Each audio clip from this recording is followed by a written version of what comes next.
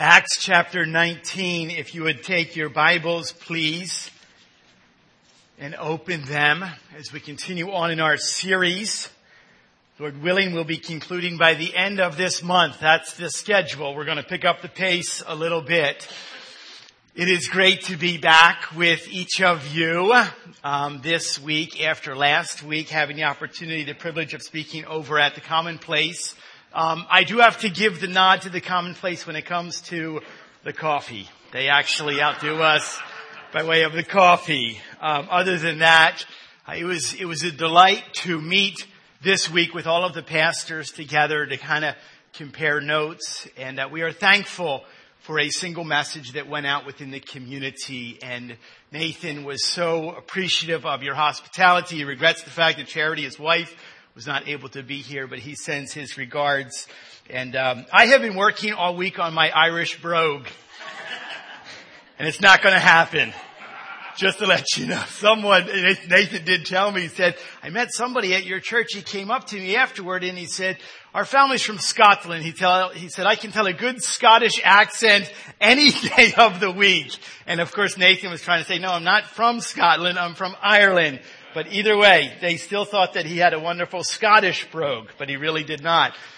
Interesting that Scott Garman and Ben Linz both went to the same school. They both have a beard. Scott's beard is a little bit lighter than Ben's. And Ben ended up in Scott's pulpit. And there were some people in the back, some older folks, and they couldn't see real well.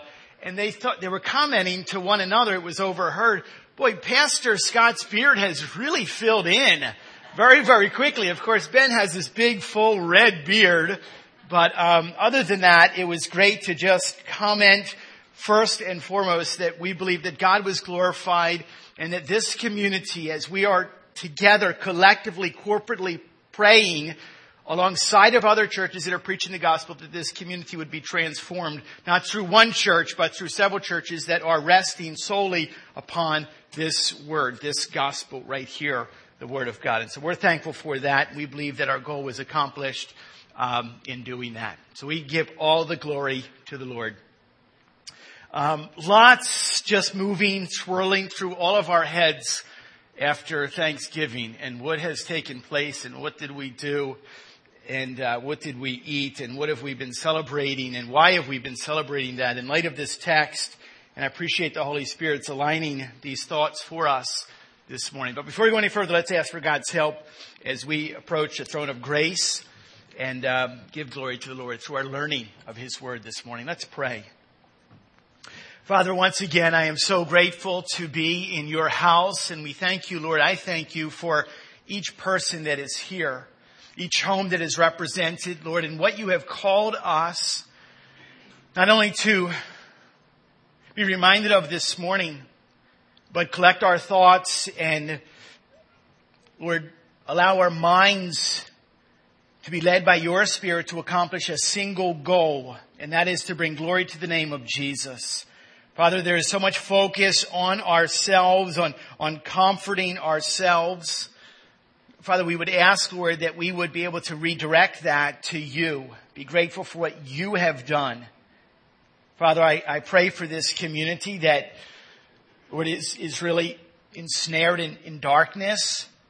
God, I would ask that we would have opportunity to speak into many situations with the light and the truth and the power of the transforming gospel. God, I thank you, Lord, for just the incredible blessings that you have just lavishly bestowed upon us that we do not deserve. And we, Lord, just pause and in quietness and solemnness express that gratitude to you. And most of all, we thank you for loving us and forgiving us of our sin and making a means of payment on the cross for our sins.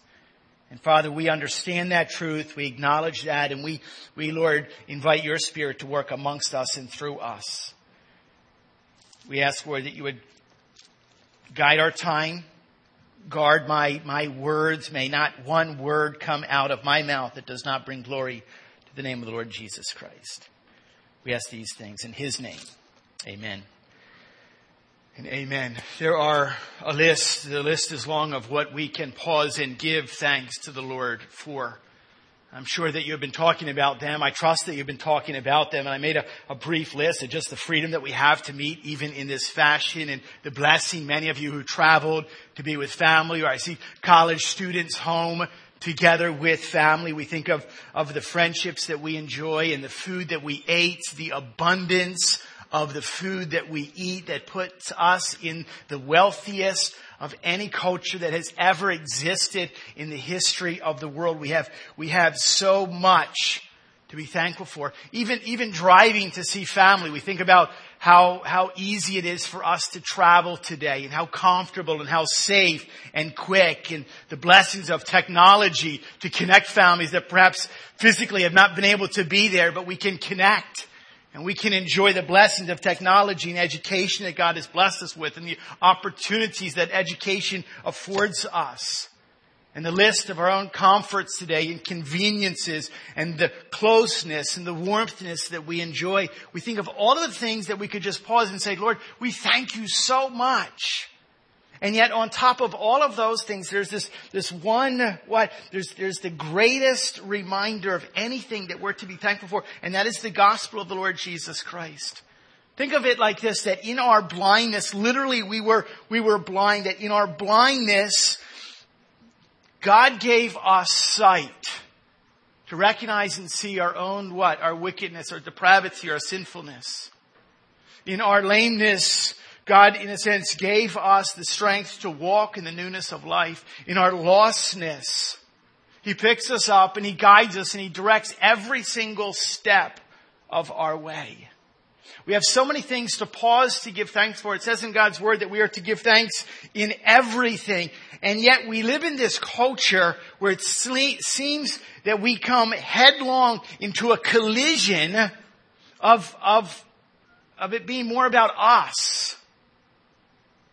And I was reminded of it this week as I saw a quote. It says Black Friday, which is of course now this day after it's actually creeped into the day of Thanksgiving. It said Black Friday because only in America people trample other people for sales exactly one day after being thankful for what we already have. Think about this whole premise. I read an article just yesterday from USA Today. A gentleman by the name of Steve Gimbrell, who actually comes from our own Gettysburg College, he actually writes and he says, Thanksgiving is un-American. Thanksgiving is obsolete. Thanksgiving needs to be eliminated. Listen to this. In our culture, we tell our children that it is okay to be pleased with what you have done, but never be satisfied. You need to keep your eye on the prize. Do not rest content with what you have. Do not be content is to stop moving forward. To stop moving forward is to quit. And winners never quit. Only losers are content. And contentment with what you have is the basis of our thankfulness. And he says, really, we have to think about changing the word thanksgiving into thanksgetting. So what happens is we live in this culture that we are reminded through God's Word and everything give thanks. And there's so much. And yet we come we crash into this idea of it's about you, it's about you, it's about you, it's about you. We literally collide with our culture. I saw on Black Friday a huge sale for cars that were being sold in this wonderful deal, and it had music and it had the balloons, and it was a slightly used Buick, and the advertisement was, it was $19,000, but today only. It was $18,990. They're actually promoting. I'm like, is this just really weird? Is this weird around us? And yet we are called to live in this culture. And if I recall, we have set out as a church to have a very clear vision on what we're doing and why we're doing it. We build relationships with other people to make disciples, so that lives and families and the community, the entire community is transformed by the gospel of Jesus Christ. Community is transformed. It means the community is changed. Why? Because lives are changed. I want you to think when we come face to face with a true awakening, of the depth of the message and the meaning of Christ's atoning work on the cross. When we think about what Jesus Christ did at Calvary for me and for you, it affects virtually every single area of our life. Literally, it changes the lenses to which we look out into life. It affects our homes and our families, our community. It even affects our economy and how we spend our money and where we spend our money. We actually see this exact thing happen in our text in Acts chapter 19. Because Christians were coming what? In a collision course with their culture. There's an upheaval. There's actually, get this, there's actually a riot that takes place. Because Christians are living lives in such a way that it literally transforms the culture. Now please understand that Christians don't cause the riot. Christians are not even in the riots. But because there's Christians living different lives, there is a riot. There's a wonderfully prophetic Catholic novelist. His name is Flannery O'Connell, and he rightly warns us that you must push back against the age as hard as it is pressing you. Think about this. We are not to just kind of be swallowed up and just flow down the stream with everyone else. That's not the life of what it means to be a Christian. Churches are filled with believers, and churches are called what? To transform. If we're not transforming our community, then in all honesty, we're not a church. If the church does not transform the community, it becomes a club. It becomes a monument. It becomes a museum, so to speak, looking back on how it used to be as opposed to looking forwards. There was a great revival that took part in the early portion of the 20th century. It spread throughout the nation of Wales. And it was reported because lives were being changed, that there were bars and taverns that actually went out of business for lack of customers. The community was changed. The economy was changed. What happened in that particular culture is that the policemen who would normally stand on the corners watching and guarding people from crime actually began to form singing quartets where they stood on the corners and they went to churches and they sang together. Why? Because the jails were practically empty. Crime was down. Everything was changing. Why? Because the gospel was set loose in the lives of individuals. And when it's set loose in the lives of individuals, it's set loose in the entire community. We see this take place in our text this morning, which is, as I was studying and I was reading, I'm like, how do we deal with this in light of today? It makes perfect sense. We are on a collision course with our culture. And we're called to change it, and we can through the power of the Word of God and the presence of the Spirit of God. Listen to the text. Acts chapter 19. We'll pick it up in verse 23. I'm going to have to read portions of it just for the sake of time. Try to follow the narrative. I want you to pay particular attention when we get to verse 26. And we'll see everything compiled into that verse. And we'll, Lord willing, unpackage that along the way. Here it is. Verse 23. About that time, there arose no little disturbance concerning the way, capital W. For a man named Demetrius, a silversmith, who made silver shrines of Artemis, brought no little business to the craftsmen. These he gathered together with the workmen in similar trades and said, Men, you know that from this business we have our wealth. And you see and hear that not only in Ephesus, here it is, but in almost all of Asia, this Paul has persuaded and turned away a great many people, saying that gods made with hands are not gods. And there is danger, not only that this trade of ours may come into disrepute, but also that the temple of the great goddess Artemis may be counted as nothing, and that she may even be deposed from her magnificence, she whom all Asia and the world worship. When they heard this, they were enraged and were crying out, "Great is Artemis of the Ephesians." So the city was filled with the confusion, and they rushed together into the theater, dragging with them Gaius and Aristarchus, Macedonians who were Paul's companions in travel. But when Paul wished to go in among the crowd, the disciples would not let him. And even some of the Asiarchs, who are friends of his, said to him and were urging him not to venture into the theater. Now some cried out one thing, some another, for the assembly was in confusion, and most of them did not know why they had come together. Down to verse 35. When the town clerk had quieted the crowd, he said, "Men of Ephesus, who is there who does not know that the city of the Ephesians is temple keeper of the great Artemis and of the sacred stone that fell from the sky? Seeing then that these things cannot be denied, you ought to be quiet and do nothing rash. For you have brought these men here who are neither sacrilegious nor blasphemers of our goddess. If therefore Demetrius and the craftsmen with him have a complaint against anyone, the courts are open, and there are proconsuls. Let them bring charges against one another. But if you seek anything further, it shall be settled in the regular assembly. For we really are in danger of being charged with rioting today, since there is no cause that we can give to justify this commotion." And when he had said these things, he dismissed the assembly.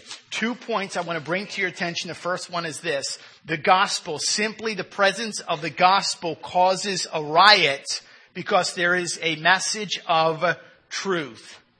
Here's what's happening, okay? Let's set the scene a little bit. In verses 23 through 27, we see this thing kind of broiling up. It's kind of increasing to a fevered fervor pitch. They show us that as a result of Paul's ministry, many people are turning from their idols and they're actually begin to focus on the gospel or the cross of the Lord Jesus Christ. There's a spiritual awakening or a revival that takes place. It is so widespread, it actually causes a bit of a business recession among idol makers. It's best summarized with this in verse 23. There arose no little disturbance concerning the way. Now, I don't know if you think of it or not, but that term, the way, is descriptive of Acts chapter 9 when Paul, at the point of his conversion, okay, he was going to seek men and women of the way to have them arrested and eventually just extinguished. So this term is what? Those who are following the Lord Jesus Christ. Now, this noise that is beginning to take place really has a central figure, an individual, which is generally the case. There's going to be one person who's the loudmouth, and it's this man Demetrius. He's a silversmith. He's perhaps head of the silversmith guild. You could think of him today, if we have unions, he's the union leader for those individuals who made all the little silver shrines, or basically they're little souvenirs as people went into the city of Ephesus to worship this goddess Artemis or Diana. There were little figurines that they would take home with them as a reminder that we had been here, and they would place them or they'd put them up in their house. They would literally worship this idol. Demetrius was head of the silver guild who was actually making these. Now what's interesting is that there's a little bit of background on this goddess Artemis, as I said, known as Diana. She's the goddess of the hunt, which I think is rather interesting, knowing that tomorrow's the first day of hunting season. I thought you hunters would like that. The goddess of wild animals. She's the goddess of the wilderness. She's the goddess of fertility. The goddess who was a daughter of Zeus and his wife Leto, and she is also the twin sister of Apollo. Those of you who are familiar with some of the Greek gods and goddesses, interesting to note, according to legend, that after she was born, she actually helped deliver her twin brother Apollo. Yeah, right. Interesting, in all of the research about this one Artemis, every single time I read a word, it was always this: she was the goddess of the hunt. She was the daughter of. She was the sister to. Everything why is past tense, because here it is, she is no longer. I want you to think about that. I love the way that Warren Wiersbe in his commentary writes it like this. He describes Ephesus is gone. And so is the worldwide worship of Diana of the Ephesians. The city is gone. The temple is gone. The silversmith's guild is gone. He continues, Ephesus is a place that's visited primarily by archaeologists and people on Holy Land tours. Yet the gospel of God's grace and the church of Jesus Christ are still here. Interesting to think. What is Paul supposedly guilty of doing? What is Paul guilty of saying? The same thing, Lord willing, that you and I are guilty of saying. Here it is. What? In almost all of Asia, Paul has persuaded, you and I are to persuade people to turn away a great many, saying what? That gods made with hands are not gods. Now, perhaps you would say, well, there's not many people that are bowing between or bowing before a little silver image of Artemis today. No, but they are what? As you see them tearing out at 5 o'clock in the afternoon now on Thanksgiving Day to get the next what? New item. They're doing exactly the same thing. They are bowing down before it. We knew this Demetrius, what? Is not pleased. He's not happy with this. Basically, it comes down to 3 major points. He says what? You know that we make our money with these silver idol products. He gathers a crowd and he says, you know what we're doing. He also says what? You know that there's this one person, his name is Paul, and he's persuading people to turn away. When the truth of the matter is, and I put this actually in your bulletin insert, but turn with me back to the book of Isaiah. We need to be reminded of this. We need to be reminded to the truth of all of Scripture. In Isaiah chapter 46, look at these verses. Actually, in response to some of the idol worship that was going on thousands of years earlier in the Babylonian kingdom. Isaiah 46 in verse 5. Speaking of the one true God. He says, to whom will you liken me? To whom will you liken me and make me equal and compare me that we may be alike? Those who lavish gold from the purse and weigh out silver in the scales, hire a goldsmith and he makes it into a god, small or lowercase g. Then they fell down and worship. They lift it to their shoulders and they carry it. They set it in its place and it stands there and it cannot move from its place. If one cries to it, it does not answer or save him from his trouble. And then look at this truth in verse 8 that we need to hold before us every single day as we move and collide with our culture. Remember this and stand firm. Recall it to mind, you transgressors. Remember the former things of old. For I am God and there is no other. I am God and there is none like me. Hold on to that reminder. Hold on to the truth that people are spending time, just like in the city of Ephesus, wasting time, wasting money on that which is of no eternal value and no eternal relevance. God says you put it on a shelf and it stays there. It doesn't move. It doesn't answer. It doesn't help. It doesn't heal. There is one God and there is none other. Artemis is furious. Demetrius, is furious that he, in a sense, through this pseudo idea of having a pretense of reverence toward this goddess, it's really about what? It's really about the fact that we're losing money on this. You know, our trade is crumbling, he says. You know that our main claim to fame is the temple of Diana. And literally he describes the temple is falling apart. There's a serious problem here. Be reminded of the fact that wherever there is the presence of the preaching of the gospel of Jesus Christ, it is always going to collide. It is always going to come headlong into a collision course with any superstitious money-making schemes. Remember Jesus? Remember when he came into Jerusalem? Remember he went to the temple to worship? And what's happening? There's people there that are selling things. They're trying to make profit for themselves. Jesus. And we think about what? There's anger. There's righteous anger, righteous indignation. He turns over the tables. He takes a rope and he whips. He says, you will not turn my Father's house into a den of thieves. Paul's doing the same thing right here.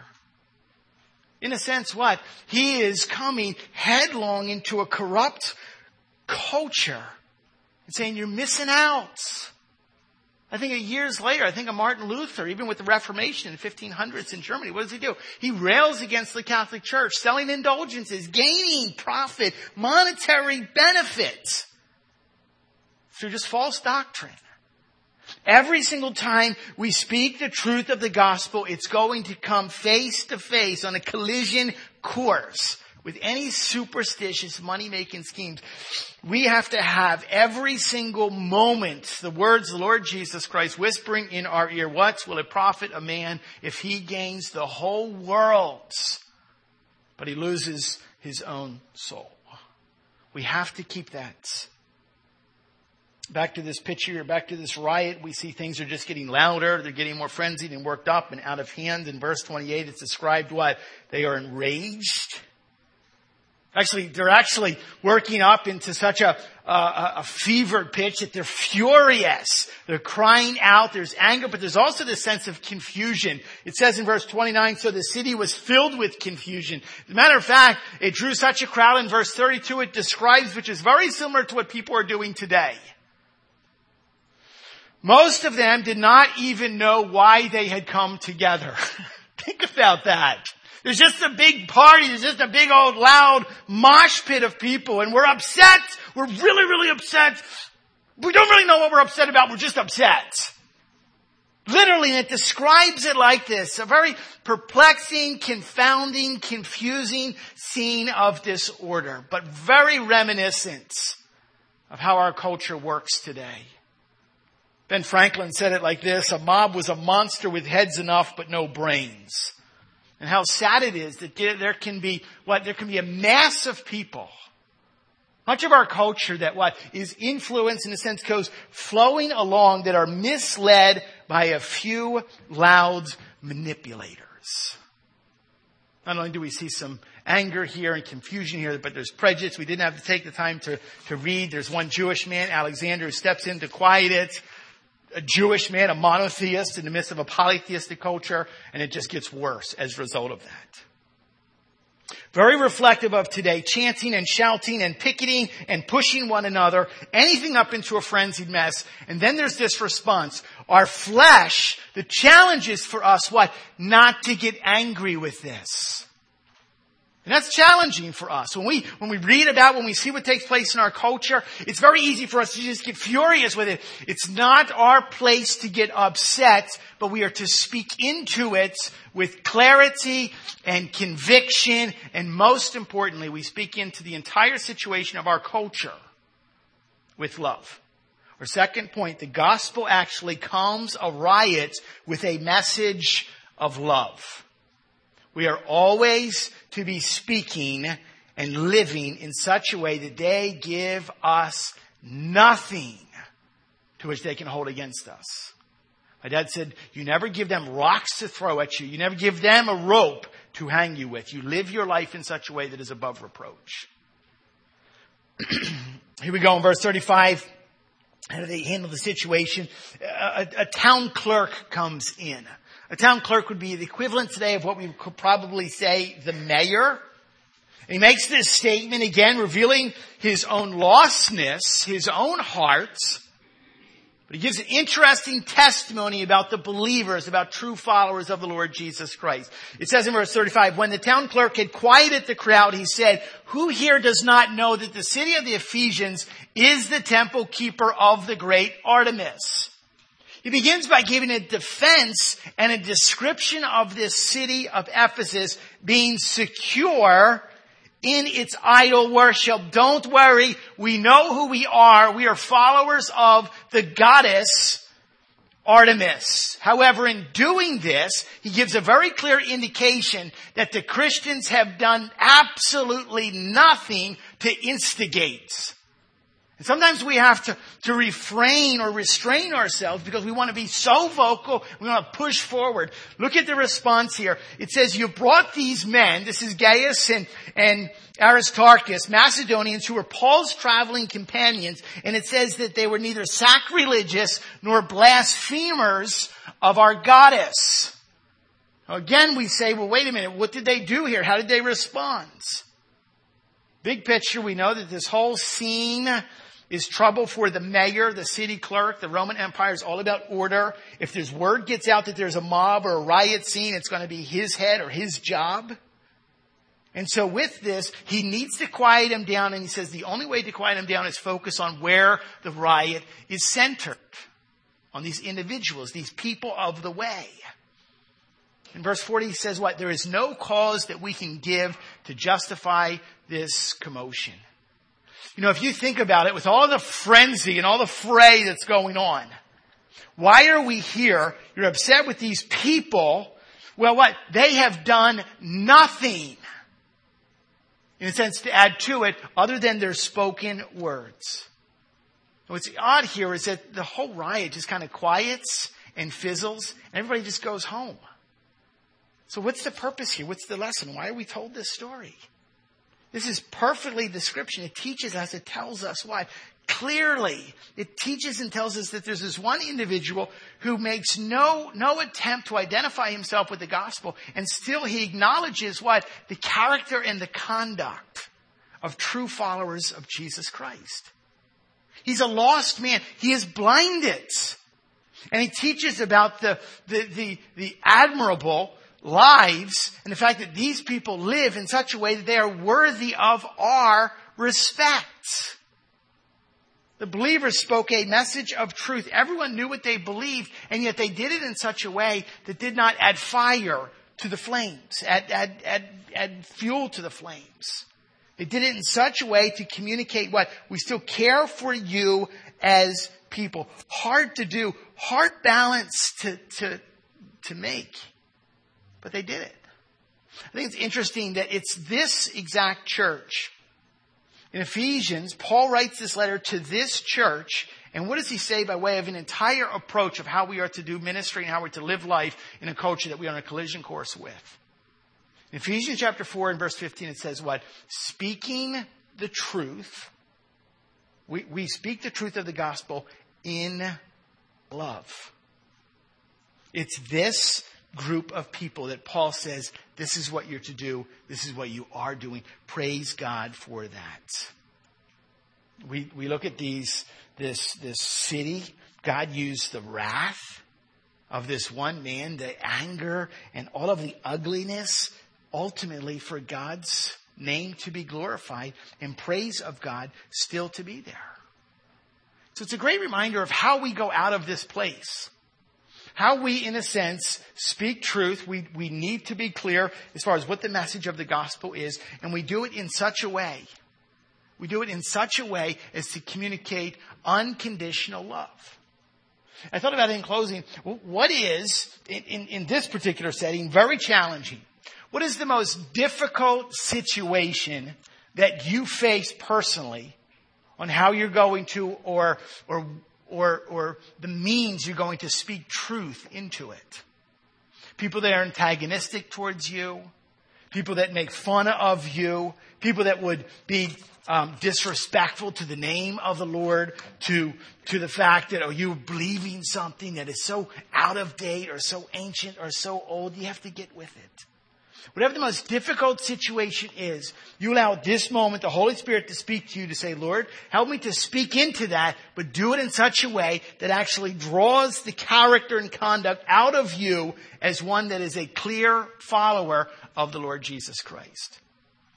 The collision course that the church is on, that the gospel is on with this world, we understand this lives and endures forever. This is where we focus. This is where we claim our authority, and this is where we ultimately claim that there is God's perfect will to be accomplished when we follow Him and follow Him alone. Good reminder for us, even from a riot situation from the book of Acts in chapter 19. Let's close in a word of prayer. Father, I thank you for who you are. I thank you, Lord, for this narrative from Scripture that in many respects we look at it and we say, how or why? God, we thank you that it teaches us, it really tells us how we are to behave. That we live in a world that is really in complete contradiction to the truth of the gospel. God, I would ask that we would trust you and that we would lean upon you, we would rely upon you to speak into it in such a way that shows love for those that are lost. Help us, Lord, to trust you, to be faithful, to transform this community through the gospel of Jesus Christ. We ask this in His name. Amen.